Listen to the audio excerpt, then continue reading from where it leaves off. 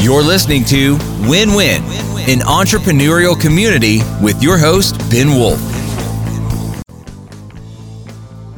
Welcome to Win-Win, an entrepreneurial community. This is Ben Wolf, and today we're going to learn from our guest three main focuses. One is how she scaled a business that's a massage therapy business, and using an approach that's distinct from one of our previous guests, Dr. Sarah Gluck, where she talked about her approach with a mental health business. And we're also going to learn from her how she utilized a fractional COO, an outsourced COO, to help her. One of the main keys that helped her scale and to grow from a small business to something that's scalable. And thirdly, I definitely want to talk with her about something that she's written and spoken about before, which is what techniques she uses or recommends with people in dealing with some of the stresses and anxieties and trials and tribulations of running an entrepreneurial business, so that you can run that business and it can be successful and help you live your dreams and not be something that, God forbid, does the opposite and runs a person into the ground. Today we're also doing something interesting, which is a little bit of an experiment. We're recording this on Zoom today. I hope to release it on YouTube as well. But even though we are going to be able to see each other, we're going to talk in a way that is going to be good for the people on the podcast, not going to rely on any visual demonstrations or hand gestures or anything like that, so that everybody can enjoy equally. And another thing is that we're getting into a number of episodes behind us. So I just want to put a reminder out there to everybody to definitely leave a review and subscribe on whatever method you're listening to this on, whether it's Apple Podcasts, Google Play, Spotify, or YouTube now. And we'll see if we stick with that in the future, because not only does it make it easier for you to access the value and the knowledge that our guests are sharing with you, but it also helps on the algorithms and makes those platforms make it more accessible to more people. So you can actually help make the value that we're sharing accessible to more people by leaving a review and by subscribing as well. So I would definitely recommend that. And another thing is we do have, we actually have a lot of really interesting and exciting guests coming up in the lineup that we're recording over the coming days, and we're going to be releasing.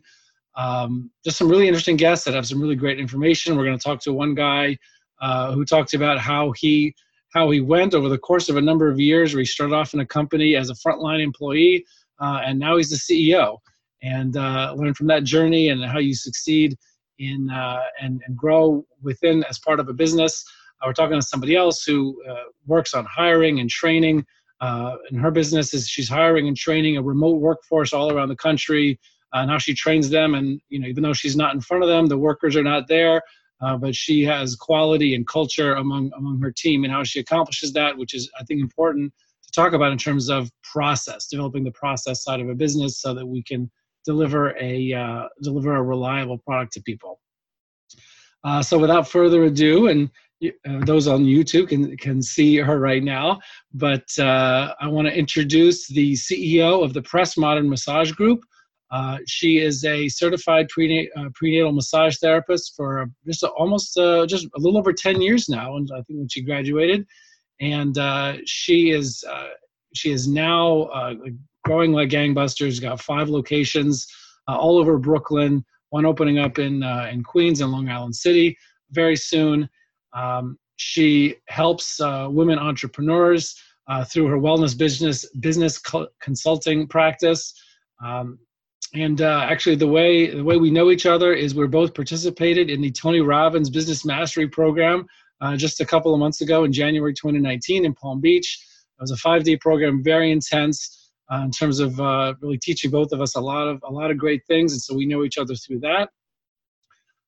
She recently gave the commencement address at her alma mater, the Swedish Institute. She's published in Forbes, USA Today, and many other publications.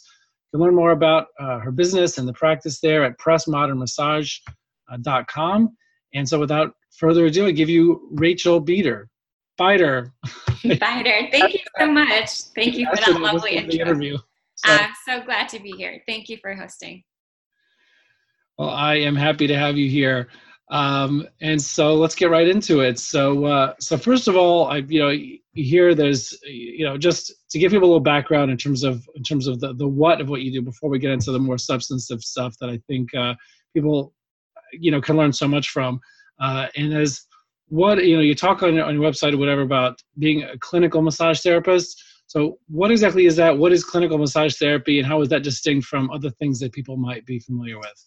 Absolutely. So our practice is clinical in that we rely on patient information like health intake forms to make informed decisions about how we treat. So for example, at a typical spa, you might come in and get an hour of someone rubbing oil on you, which might be very relaxing, but it's not necessarily therapeutic.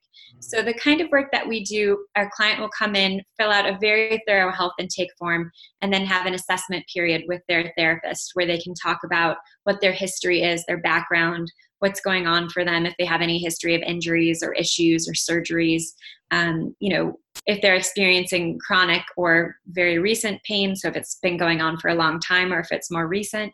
And then after that thorough intake, the session will be tailored specifically to what the therapist, what the client would like. So, for example, we might just focus on someone's back, neck, and shoulders for an hour or 90 minutes, depending on how long the appointment is. But the approach that we take is very orthopedic and clinical. So we've basically taken the type of massage you'd get at a chiropractor's office or a physical therapy clinic, but out of those cold paper sheets, and put it into a place that's very warm and relaxing and comfortable. Because it's very important that people get the benefit of the stress relief, not just that, painful experience. And we always want to say we want delicious pain, not scary pain. So we should feel like our sessions are accomplishing something, but without being really scary or intimidating. Right. Okay. Well, I definitely am a believer in the concept of good pain, and my wife doesn't always agree. It's like, it's just pain is pain, but I definitely know what you mean. Yeah. I never heard it called delicious pain, but yeah, you should be able to breathe into it and relax into it, and it should feel very relieving. Right. No, I hear. And so it's interesting. So you're when you say clinical massage, you're not just talking about fulfilling a prescription from a doctor or some other sort of professional, but you're actually the one diagnosing or actually determining what's needed clinically in the course of the session. Yeah, so only a doctor can diagnose. So we don't diagnose, but what we will do is often actually doctors do write a prescription for a massage, and that's how our clients get it covered by their insurance. Mm-hmm. And we provide insurance-friendly receipts. So our clients can take that home with them and try to get reimbursed through their insurance that way. If they have out-of-network benefits. That's right. Yes.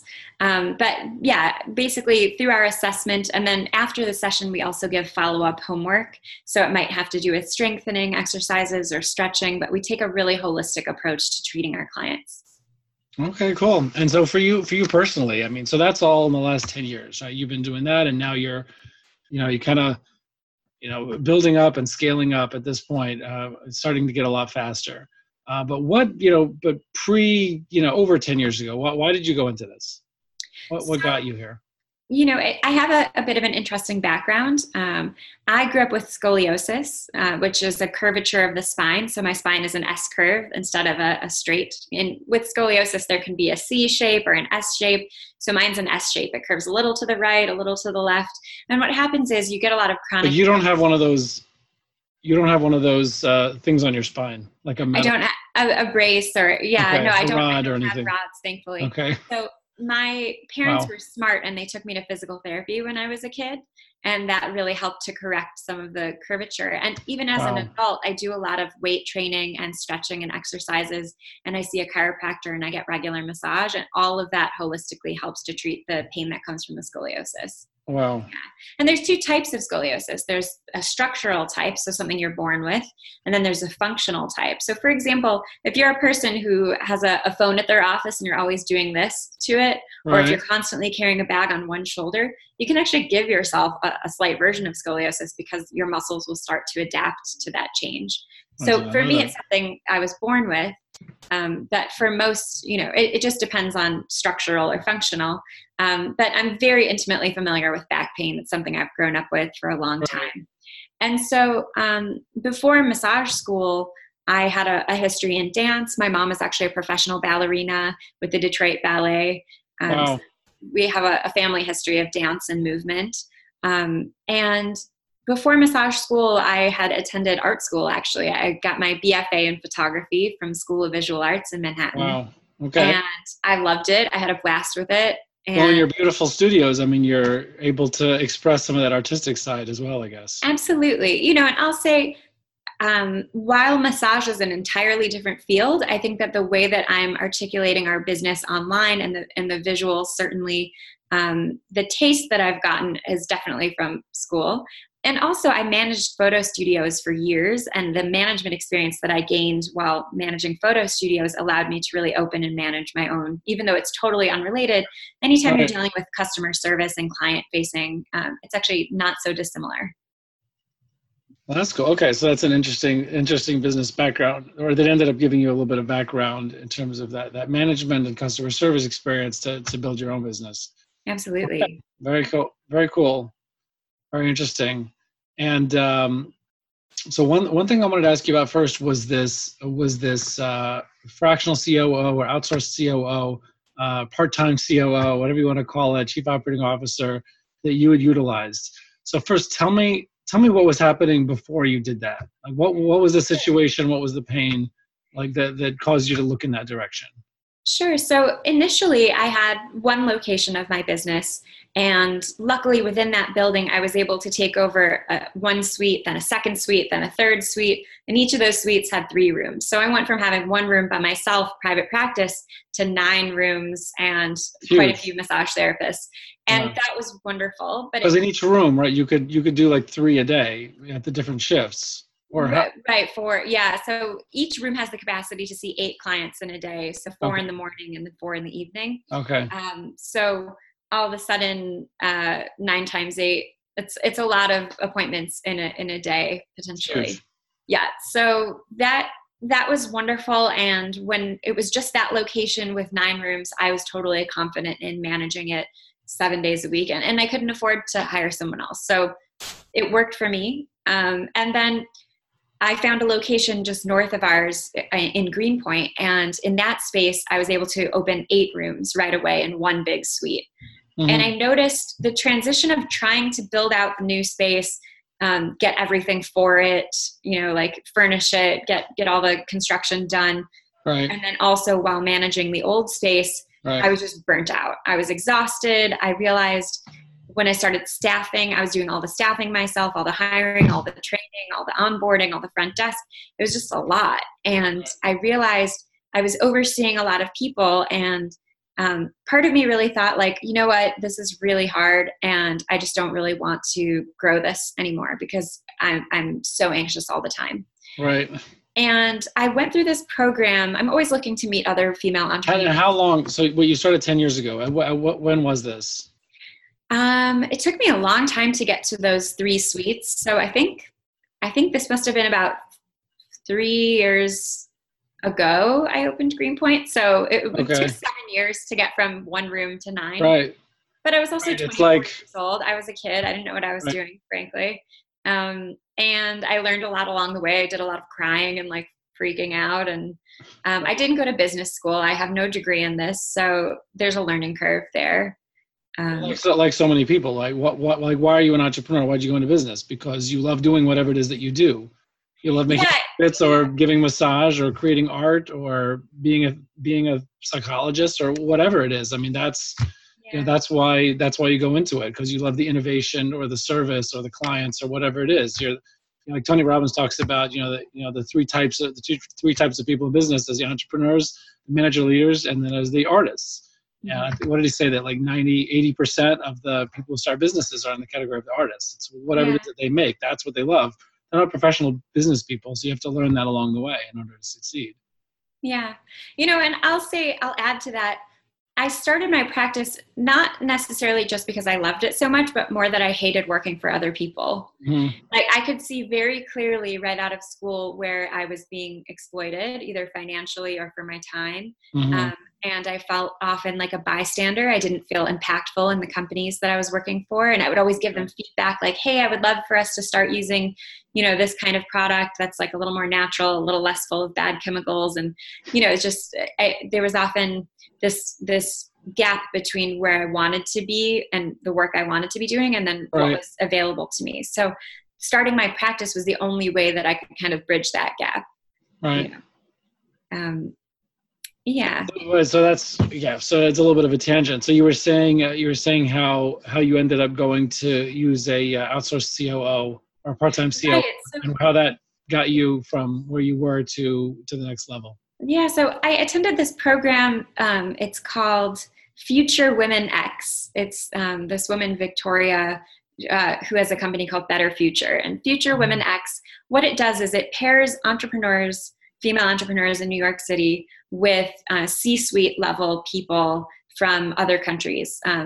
And so it was interesting because through this week, you have meetings with the younger group, you have meetings with the C-level folks. So it's like a 1 week, like immersive intensive. program. Yeah, absolutely. And they set up all of these helpful meetings for you around the city. So you're running around all over the place.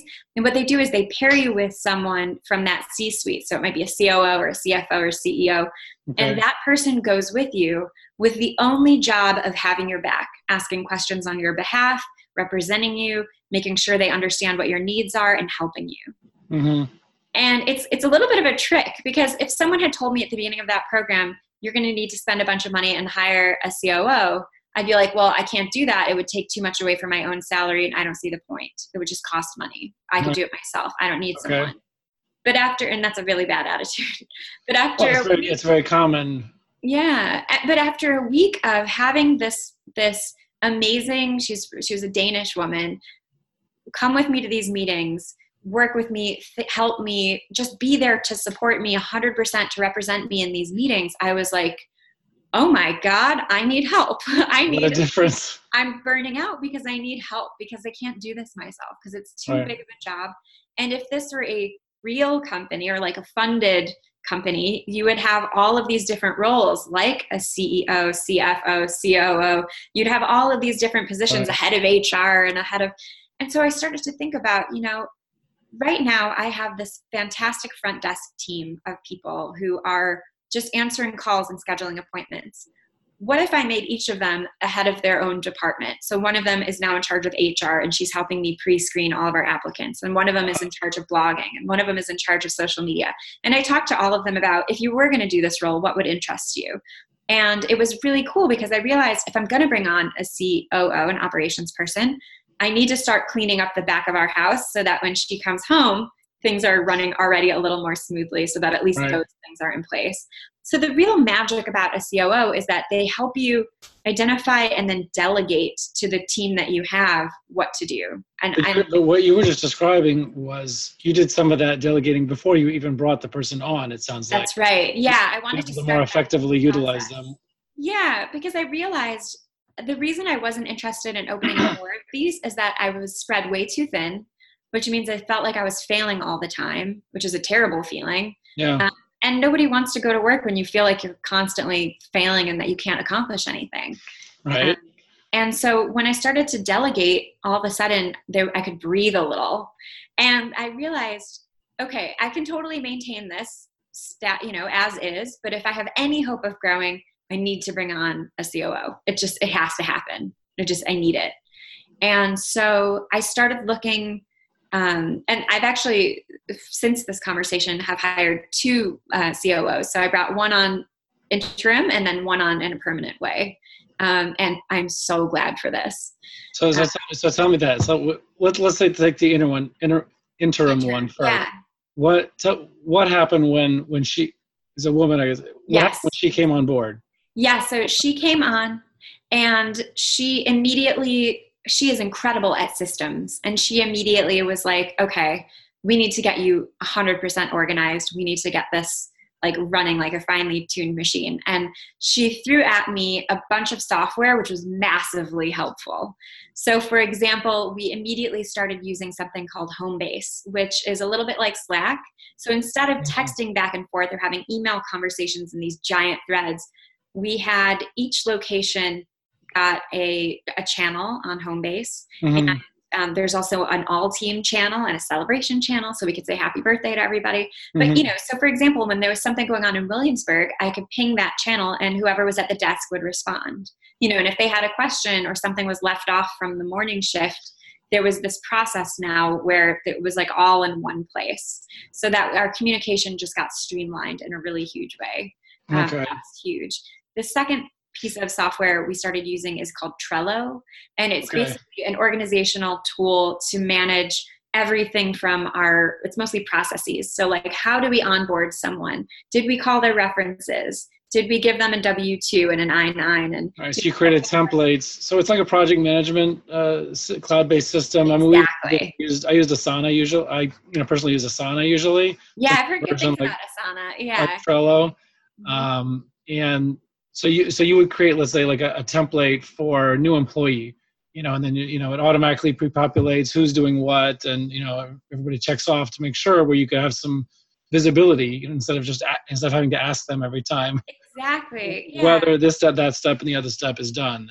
And I had created like a management, like an operations manual, but she made it profoundly more robust. So the biggest difference between us is someone at the desk would ask a question, and my initial thought is, oh my gosh, I have to answer it right away. And instead, she was like, okay, well, let's look at why we're having this question and how to prevent this question from ever happening again by writing it down and then getting it into our training. So she just reorganized in this really robust way the way that we are training our folks. And this all culminated recently with learning management software called Trainual.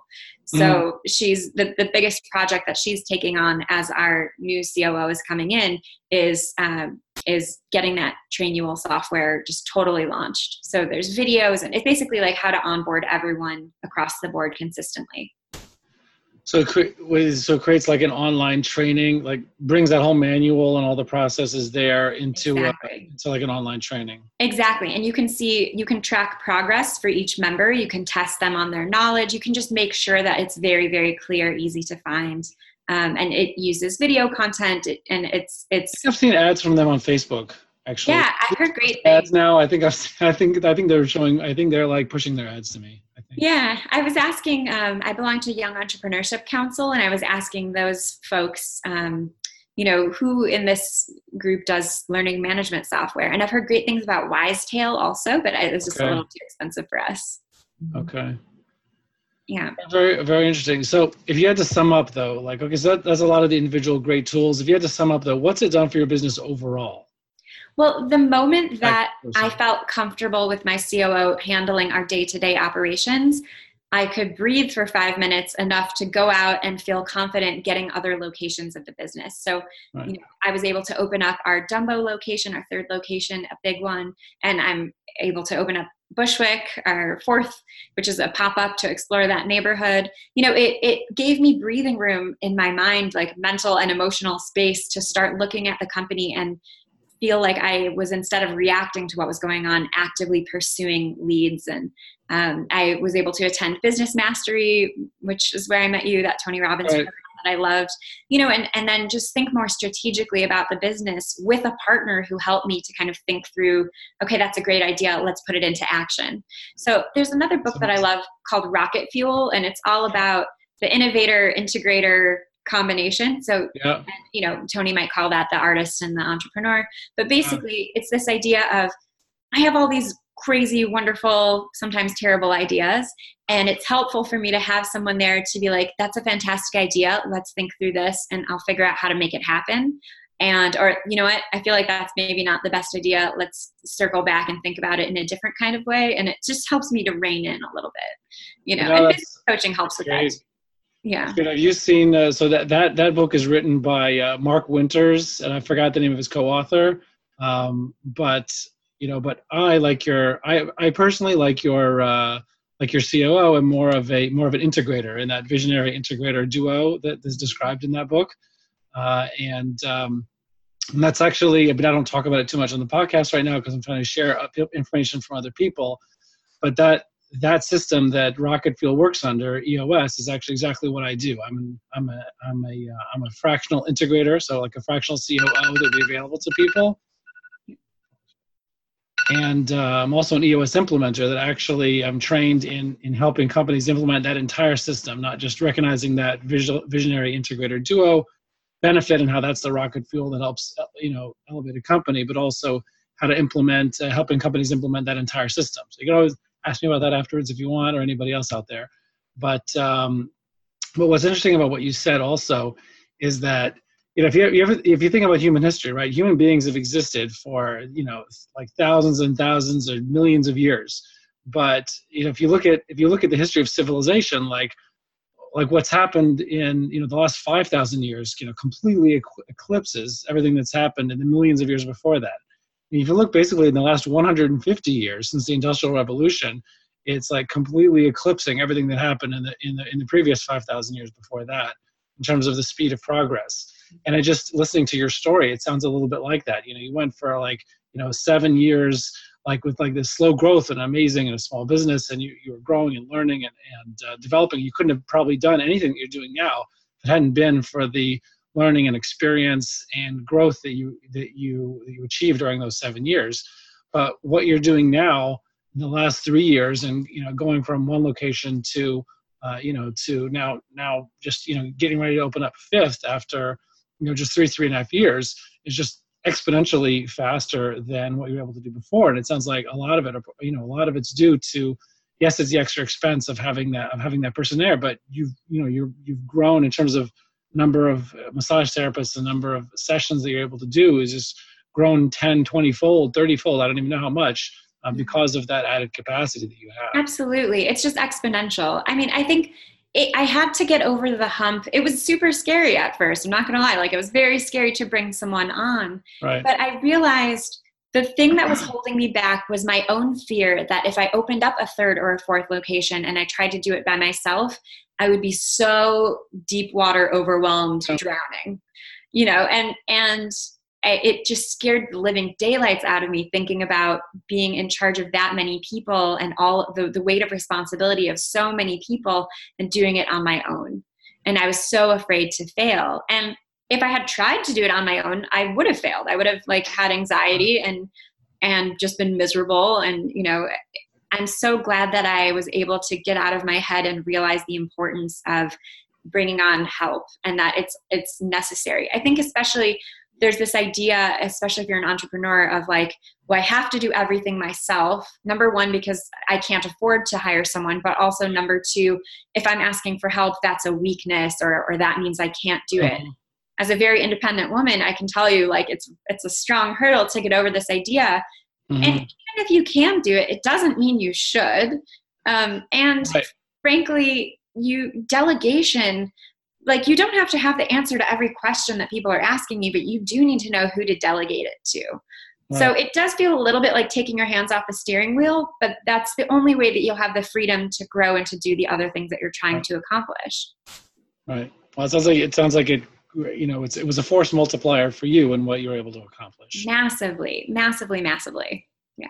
And, okay, so moving on to another topic, I also wanted to ask you about something that you wrote in your recent Forbes article from a couple of weeks ago.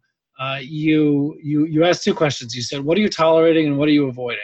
Mm-hmm. So if you just don't mind saying a couple of words about what that tells you about yourself, when you answer that questions, and maybe just share one practical tool about how you for yourself find how you discover or find out. What are you avoiding? What's that big thing that you really need to be doing that you're avoiding, or that big problem that you're scared to face that you've been avoiding, or what you're tolerating and it's just getting out of hand because you're tolerating it, some tool that you use to help yourself and overcome those pitfalls. Absolutely. So the article you're referencing, I called it jokingly, 2 life-changing questions. Mm-hmm. What am I tolerating and what am I avoiding? So what am I tolerating could be from myself, from my team. It could be in relationships, romantically. Tolerating is an interesting one because it kind of creeps up on you, sneaks up. Right. And so that you think that things are okay. And then all of a sudden you're like, wait a minute, this person's been late a bunch of times. Right. And the challenge with tolerating something is that it leads to resentment and it leads to lack of trust. And that could even be within yourself. If I'm tolerating that I'm not going to the gym and I told myself I was going to, that lets me down and it lowers my confidence. Right. So, it's very important. I always say, Covey talks about taking withdrawals from your internal bank account, that whenever you keep promises to yourself, adds to your just your self-worth or what you feel you can accomplish and your confidence, and adds to the mixed deposits in that bank account. And you break promises to yourself, like the example you gave with working out or whatever it is. It's a withdrawal from that bank account and makes you less capable, less competent, less confident in the future. 100%. Yeah. So I like to use that once a week as just a self-accountability check-in of make a list of the things that I'm tolerating. And it's a hard one because it asks you to dig deep. You set aside a certain time you recommend? Yeah. For me, I like to do it just like first thing in the morning, Monday morning. Let's just like knock this out, like just get it done. But for some, it might be like, after dinner, after the kids have gone to bed, just whenever you have a moment of quiet time. I do a lot of journaling, so I like to reflect on, what's going on for me. And also, if you find that this is challenging for self-accountability, do it with a coach or get a partner in accountability. I love seeing coaches. I do consulting work myself for folks. And I think having that partner in accountability really holds you to it because, it really encourages you to get those goals done and to stop tolerating the things that you're tolerating. And that second part is, what am I avoiding? And that's a really, really insightful question because I think it forces you to reconcile things that you're afraid of. Usually, Tim Ferriss has this whole concept of the thing that you're afraid of, that you're dreading doing, that's the thing you need to do first. And that's probably the things you need to do the most. Mm-hmm. And that's in pretty much every area of life. If you're really dreading something, it's probably the thing that you got to do. My mom used to say I would panic when we had a book report due in a week. And she'd be like, you're going to spend all week worrying about this. And it's going to take you 10 minutes to actually write it. Right. If you just write it, then you don't have to worry about it all week long. You spend more time worrying about it than actually doing the darn thing. Just do it, get it over with. Decide to do it. Tony Robbins would say, decide and take massive action.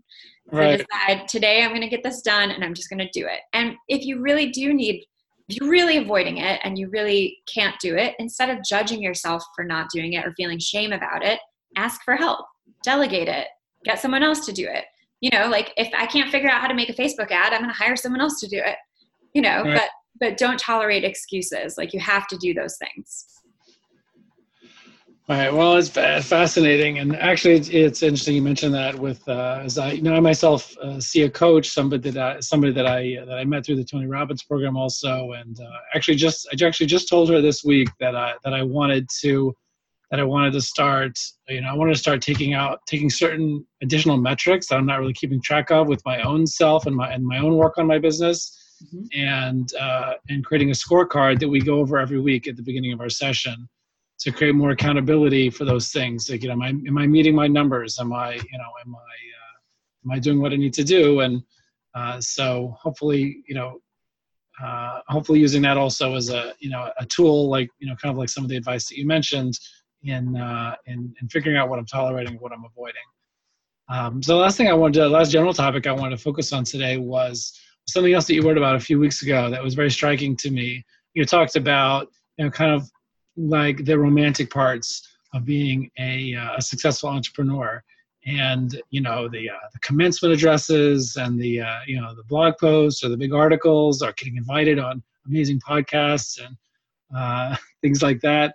And how people don't talk about, and so people feel like they're alone when they're going through it themselves.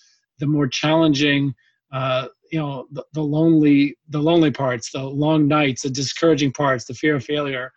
Maybe you could say a little bit about that, or how you recommend, or what you've found works for yourself in terms of handling those darker or more discouraging parts of being an entrepreneur and, having everything riding on this business that you've decided to create. Absolutely. Yeah. No pressure. Right.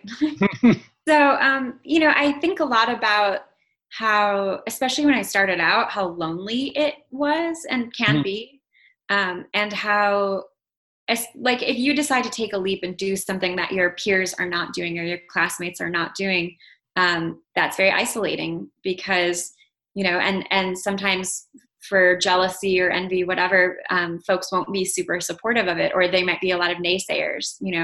I know, when I decided to go to massage school, my father was horrified. He was convinced this is, such a flight of fancy and this is the worst thing I could do. And when I decided to start my business in the fall of 2008, that was, right before the biggest financial crisis we've seen in a decade. Right. And he was extra convinced that this was just a terrible idea. Wow. And, for me, I was like, well, stress is a commodity, so I'm going to be just fine, because everybody needs a massage right now. And I was right. Winter is my season. Winter is my season. Yeah. Tony Robbins says, winter is coming, and how do we prepare? But no, truthfully, entrepreneurship has ups and downs. There is a lot of, at least for me, a lot of crying, a lot of freaking out, and like, how do I do this? And the things that have helped me feel more grounded and better, I think reminding myself of my own resilience and resourcefulness. I use these two words a lot. Think about all of the times where you have overcome something and it's made you stronger. So reminding yourself, this isn't permanent. It's not going to like ruin your whole life. Tony Robbins calls this the 3 Ps of learned helplessness. He calls it permanent, pervasive, personal. So your mind tries to convince you whatever your problem is, it's permanent, or it's going to take over your whole life. It's pervasive, or it's deeply personal. You're alone in it. And so keeping myself in a good headspace through things like working out, sleeping well, taking care of my health. But also for me, I found that to combat the isolation and the loneliness, having groups of people around me that inspire me and excite me. So I actually formed this once a month women's entrepreneurship group, and we meet in my living room, and we drink wine, and we eat cheese, and we eat snacks, and we talk about, it's like half networking, half therapy. So we get really real with each other and talk about, okay, here's where I'm stuck. Here's where I'm struggling. Here's what I'm afraid of.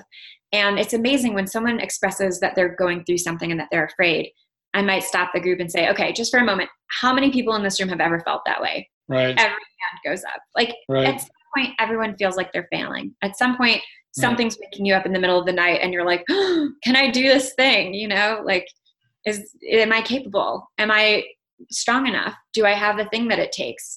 Will I be accepted and loved if I do this thing that's totally different from this thing that I had been doing before? What happens if I fail? What will happen? And we give ourselves these like worst case scenarios. And I think to be around other people who are also going through it and who've maybe even been down that path before is super helpful. So the ways that I've dealt with it were definitely through I gave myself sort of like an unofficial board of advisors. I don't have investors. I don't have a board, but I started talking to people, just taking them out to lunch and asking them questions and saying, you're on my unofficial board of advisors. I need your help problem solving this. Can I take you to lunch and let's talk?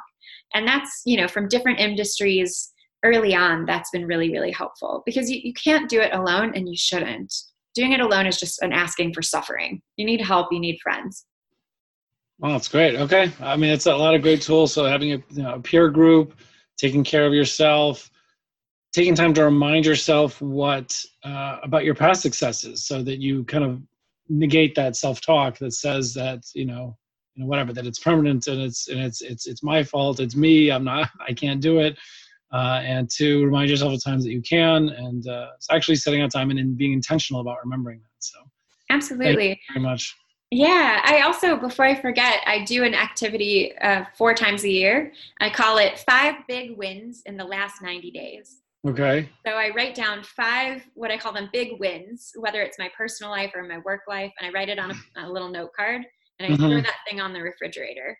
So in the last 90 days, in the last quarter, what are 5 big wins that I've had? Because it helps you realize just how far you've come, all of the things that you've accomplished. And it's mind blowing. You don't even realize how much you're getting done because you're just so focused on the future.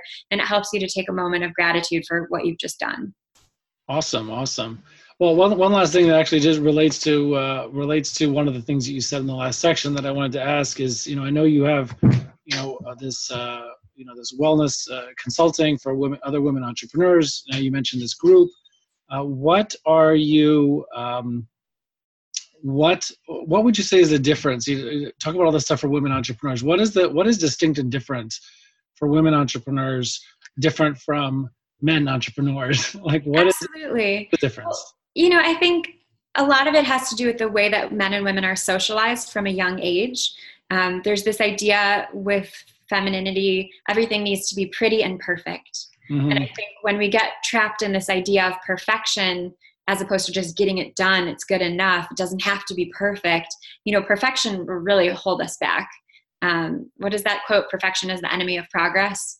And there's also this idea that I think because we're innately often very nurturing, we want to take care of everyone and everything. And we want to do it ourselves. So we feel beholden to taking care of our friends, our family, our clients, our business. Like we're trying to take care of everyone. And I think we forget to take care of ourselves. We forget to nurture our business as its own living, breathing entity that needs us. Mm-hmm. And because we're so inclined to take care of people, we often don't charge enough for our services because we're like, I want to help them.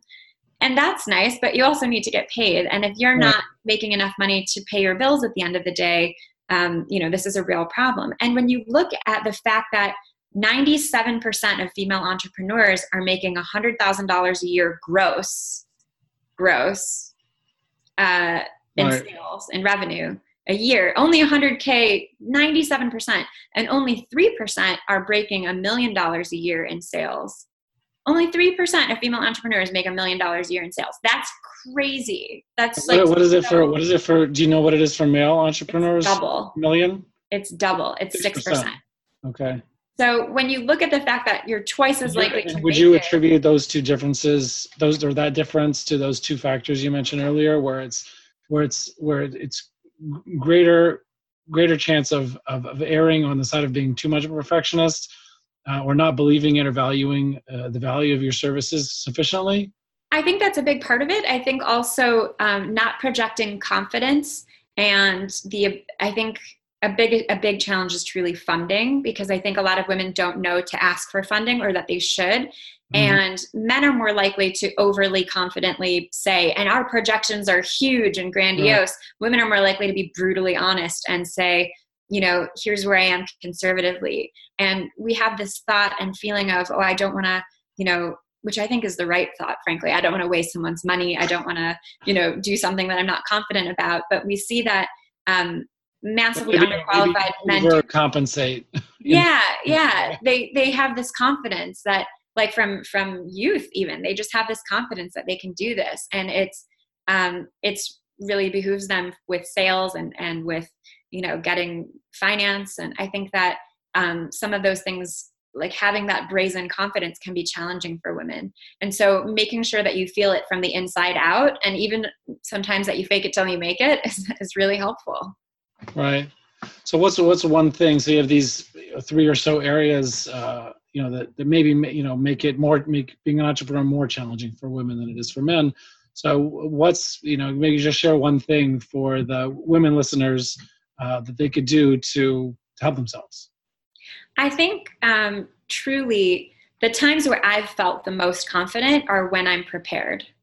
So I think, if there's an area that you feel insecure about, get overly prepared. Like get overly, if there's a presentation you need to make, practice it while you're jogging, practice it in the shower, like just be overly prepared, because by the time you say it, you're going to feel so confident.